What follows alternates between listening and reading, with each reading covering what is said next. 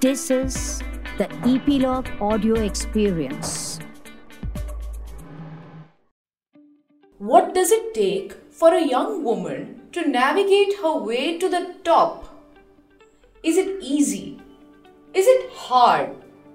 Can it be challenging? And what do you do if it gets lonely? You're listening to Voice of Achievers with me, Yashika, and we are decoding persuasion, difficult choices, gender battles, and more with our guest today. Let's welcome Sonali Mishra, Vice President and Head HR India with Bain & Company. Sonali began her HR career in 2000 with General Electrics and has worked with then startups like Make My Trips prior to Bain.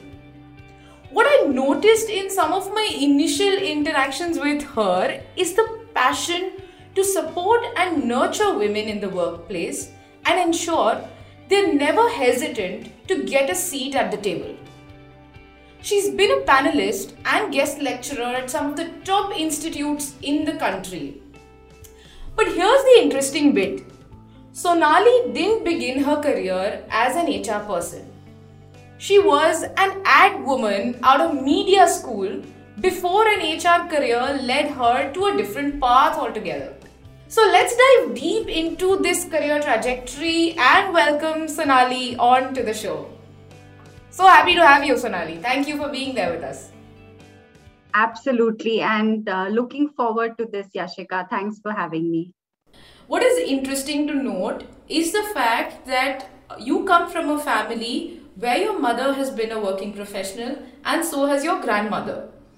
Tell us, how has it been working as a woman in the organizational, the corporate sector? What have been some of the challenges and some of the trade-offs actually that you've had to make?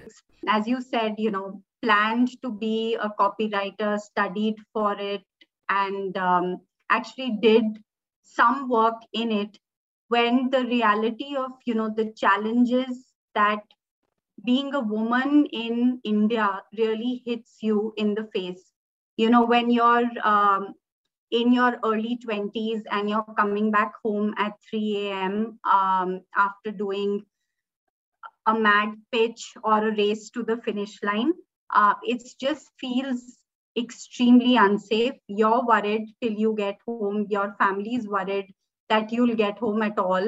And I think that, took a lot of pressure as I continued to navigate. And I figured that maybe there is something that I need to explore which would be more sustainable for me. And it's very unfortunate because I feel like I would have really enjoyed advertising, but those are the choices and you make the best of what you have. And I think you also leave a little bit to life to figure out in which direction you will ultimately go. So, Yashika, I think I've been lucky to see both sides. So on my maternal side, my mother and my grandmother were working professionals with MNCs.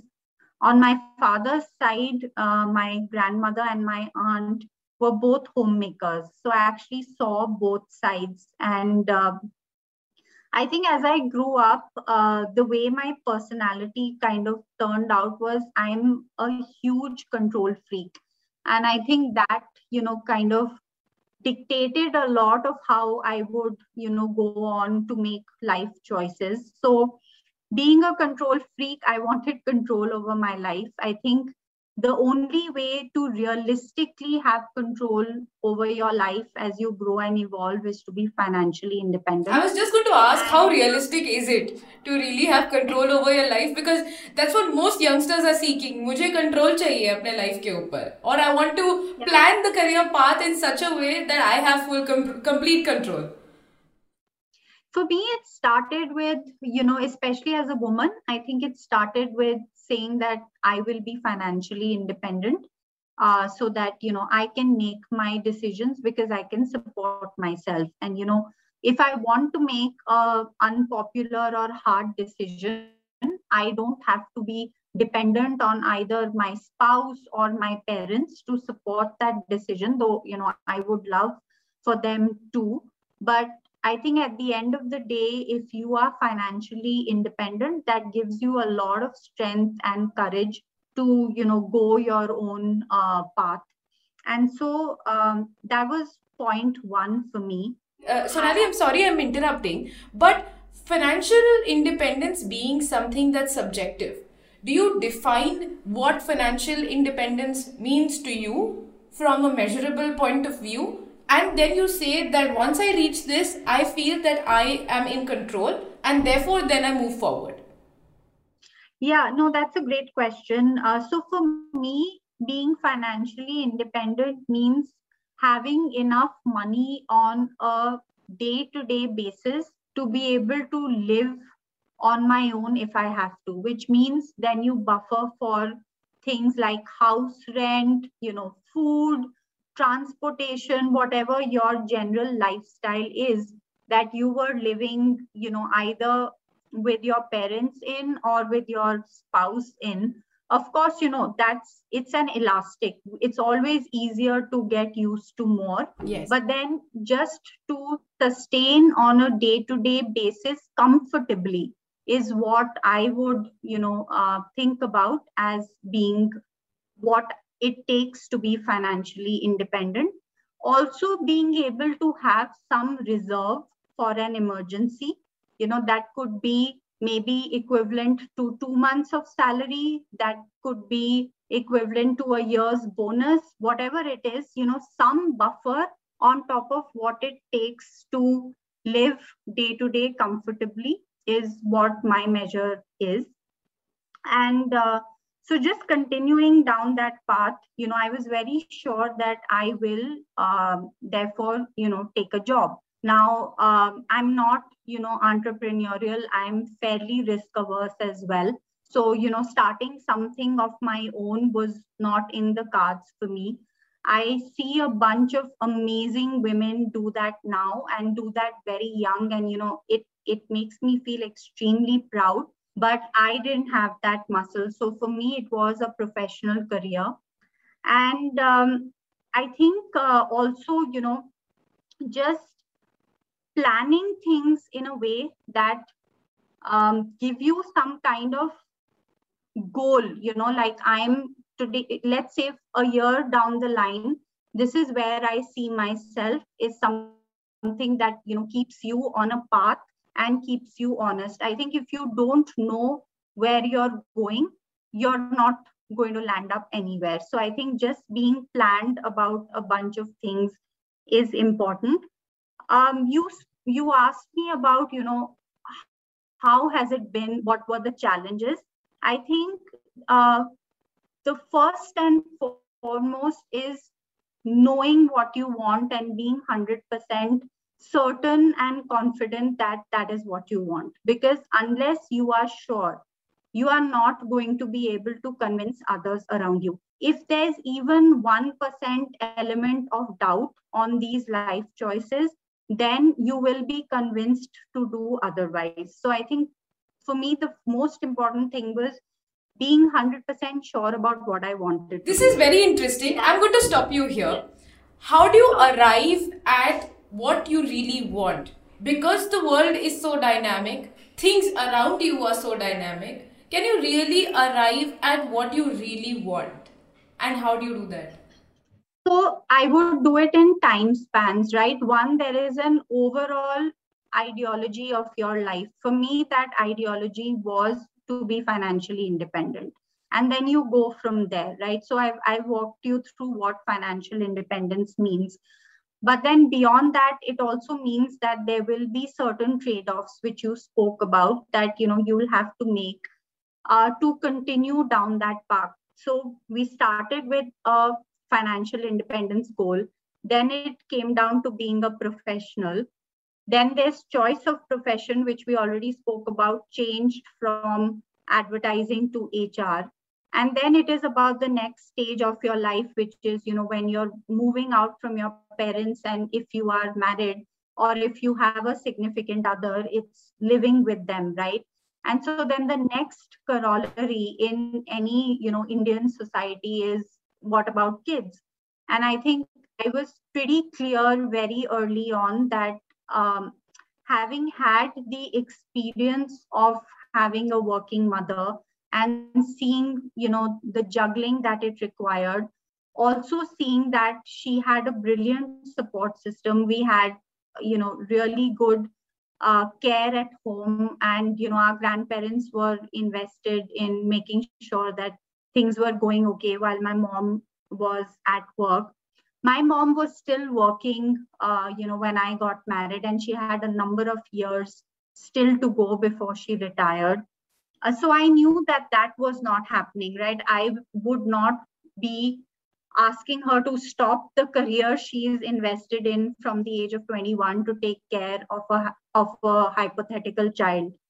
So we had a conversation, my discomfort being that I did not think it was right for me to do both, especially with the demands of both parenting and my profession, which have really changed over the last 2 or 3 decades. Now you need to be all in, or all out on the other side, right?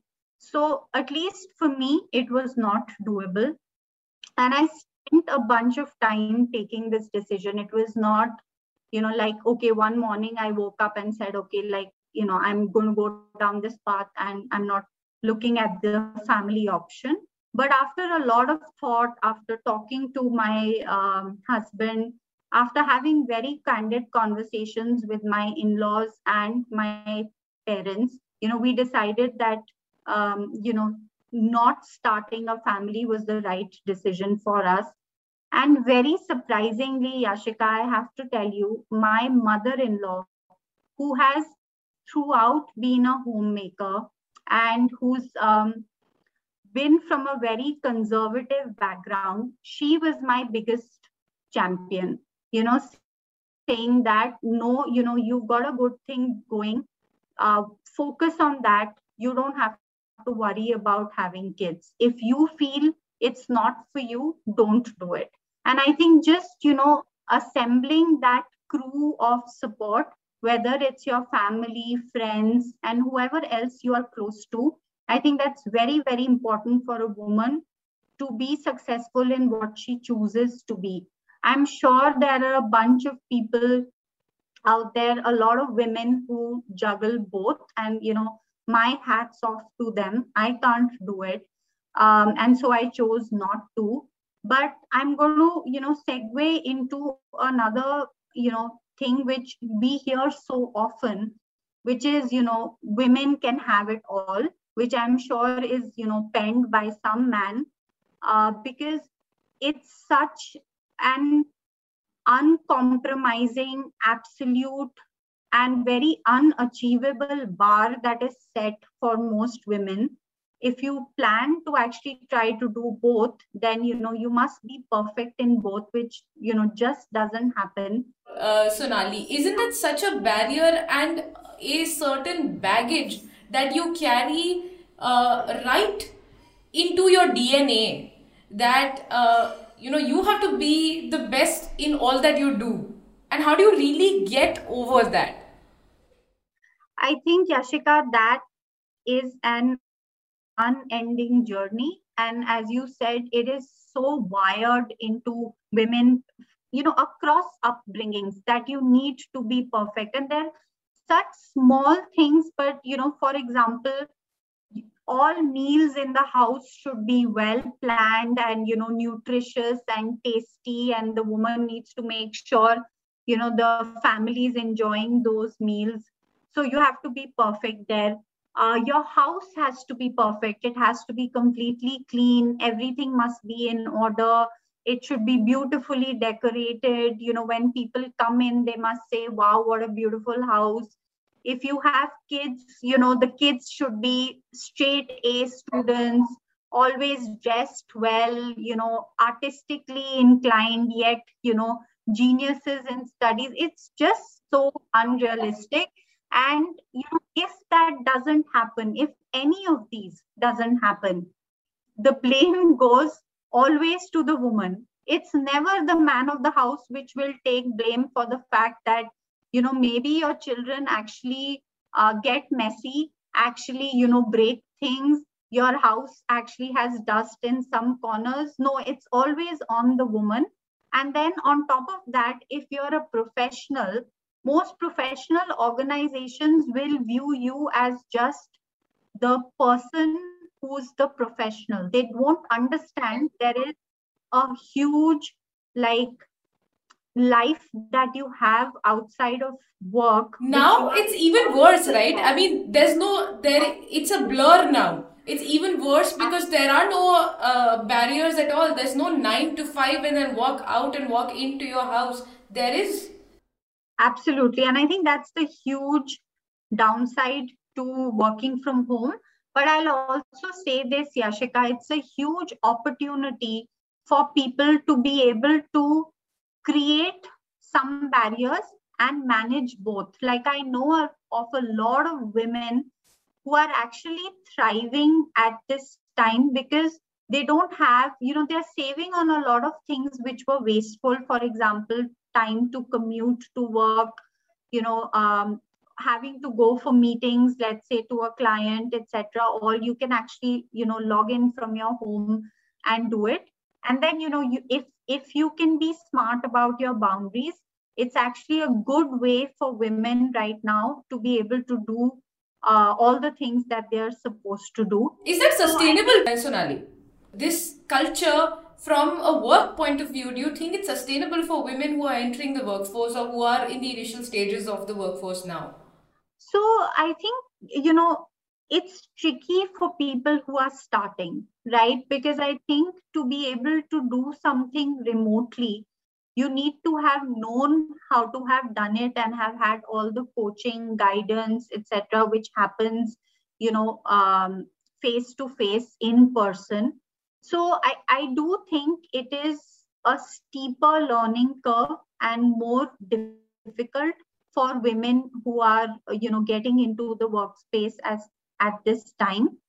But I also think that, the situation is what it is. And I think the good part is that a lot of the economy is booming, right? So jobs counter to what we thought would happen are actually very well, there are a lot of jobs in the market. So I think making the best of the situation is actually something I think women for centuries have done amazingly at.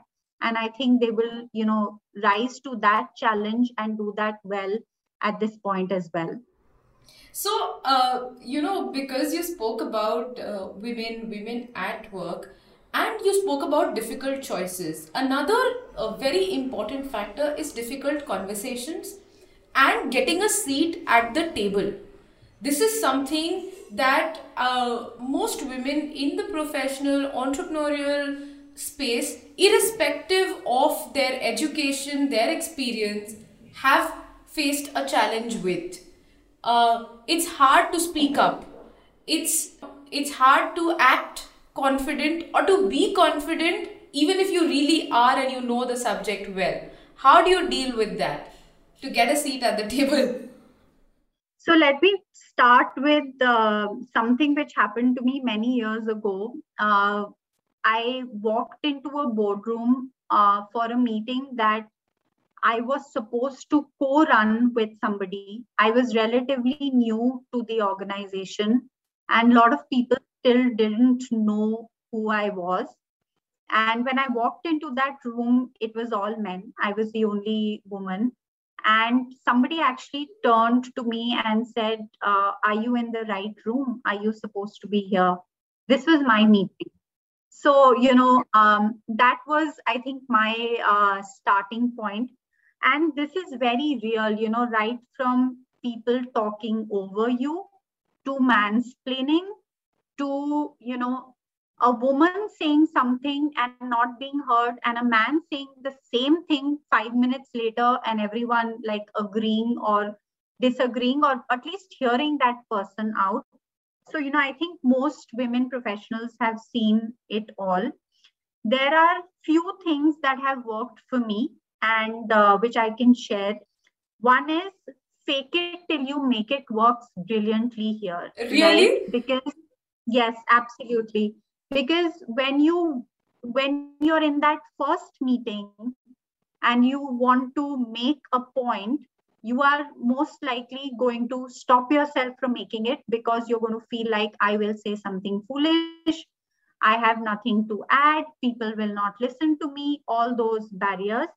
I would still say make the point. It doesn't matter if someone listens to you. It doesn't matter if someone ignores you. It just does not matter. The first battle that you have is with yourself. You have to get comfortable in making your voice heard. That's when others will get comfortable in hearing your voice. So I think the first thing to do is actually set yourself a goal. In the next meeting I go to, I will land these 2 points. And I don't care if anybody listens, doesn't listen, I will land them. I don't know when I will land them, but I will land them. Set that goal for yourself. Once you've done this a couple of times, you will start feeling more confident. Then you will not have to think about landing those 2 points because you already know when I'm going into a meeting, I am going to make 2 points, which I know I will say. Then you raise the bar for yourself further, which could be that I actually interject to something that I am not in agreement with and then make my point. So, it's a curve, but till you start, you'll never actually be able to do it. So fake it till you make it works really well in this. The second is, it's a muscle, it really does get better with time, practice, exercise. So do that. The third tip that I can, suggest is, if you're particularly apprehensive because it's maybe a very big meeting and you just feel like you're going to, mess something up. If you have somebody who is in your organization, a confidant, a mentor, or a friend, bounce off what you're going to say with them. Do actually what I call a dry run. And, be like you would be in the meeting and talk through what you are going to say 2-3 times with them over, let's say, a week in the run up to the meeting. And you'll feel that much more comfortable, and you would have already had feedback from the person on what's working, what's not working. So you will go in feeling a lot more prepared to say what you have to. So the seat at the table, most women have earned. They are just too shy to take it, or once they are in it, they are just too hesitant to make the most use of it. I would say if you've earned it, then make the best use of it, because you're also setting an example for other women in the room or other people in your team to be able to do this. But you're also making it more common for men to hear a female voice, getting them more attuned to say, okay, today I'm saying this, tomorrow another woman will say it. They will just be more attuned to hearing female voices. So I think you owe it to yourself, but you also owe it to the larger female professional community to do this and make it something which is just a given, right? Not even something that you think twice about. So, one tip to work your way to the top. Earn trust. I think that's the biggest thing you can do. I mean, if you're damn good at your job, but people don't trust you and you've not invested in building those relationships, then you won't go very far. I've seen people with mediocre confidence and competence, but with great relationships, grow further because people trust them and they support and nurture them to get to the top. So that would be my one tip. Lovely. With respect to COVID and the opportunities or the lack thereof, have things changed, and what is that one or maybe top 2 challenges that young people getting into the workforce will have to navigate or be prepared for? So I think the first thing really is, getting used to working in a remote environment. I think, the COVID situation is still going to be fluid for a while. And, there will be a mixture of, trying to come into office, but working remotely. It's not, I'm sure most places will not open up completely in large numbers. So just getting comfort around being productive, from home or from wherever you are working from remotely will be important. And as we discussed, right, it's not easy. If you know the job and if you had some years of in-person coaching, mentoring, learning on the job, it's that much easier. But if you're stepping in new into something, learning and then being productive while remote is a challenge. So I would say just building up that skill, finding a designated space where you can work from, where you're not, kind of interrupted or disturbed at a regular basis, fixing, times that you will take a break, being more disciplined about how you're spending your work time, and, sticking to that schedule diligently is going to be important. The second is a wider skill. It's not only a professional skill, but I think resilience is going to be extremely important in the years to come. COVID came out of nowhere, right? Like nobody thought that it will hit the global scenario in the way that it did. And we don't know what else is up ahead. So I think the one thing people should invest in, whether it's, doing some kind of course or, building resilience through meditation or whatever else it is that helps, right? But resilience is going to be key, because I feel like there will be a lot of stuff that will be dynamic, which will not go the way we expect it to go. And then still to be able to stay centered, focused, productive, and peaceful in your head is going to be super important for people to be successful. Talking of which, what does achievement mean to you? Achievement to me, Yashika, is something which is dynamic and not static. But the way I look at it is, it's really a way to kind of measure how you're progressing in life. I started with saying, fixing goals for me was very important to kind of, get to financial independence and having autonomy in my life. So I feel like achievements are, a translation of the fact that you've reached a goal successfully. But I also like to use an achievement as a stepping stone to then do more, right? So, which is why I say for me, it's dynamic. And I also say that, never rest on your laurels, because to keep growing, I think keep moving, keep progressing, and build on what you've already achieved, at least is what, I feel has worked for me. Lovely. Thank you so much for these thoughts. Thank you for sharing how you found a seat at the table, and hopefully many other women listening to this will. Thanks so much for your time, and thank you for being on the show. Lovely having you.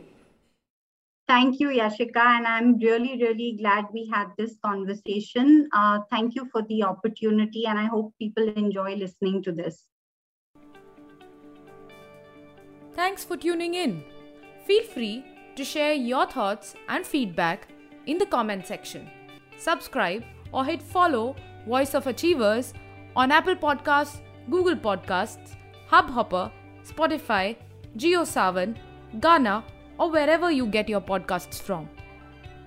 Send us an email on editor@voiceofachievers.com or find us on voiceofachievers.com to share guest suggestions or topics that you'd like us to cover. Don't forget to tune in next week again. Voice of Achievers on Epilogue Media.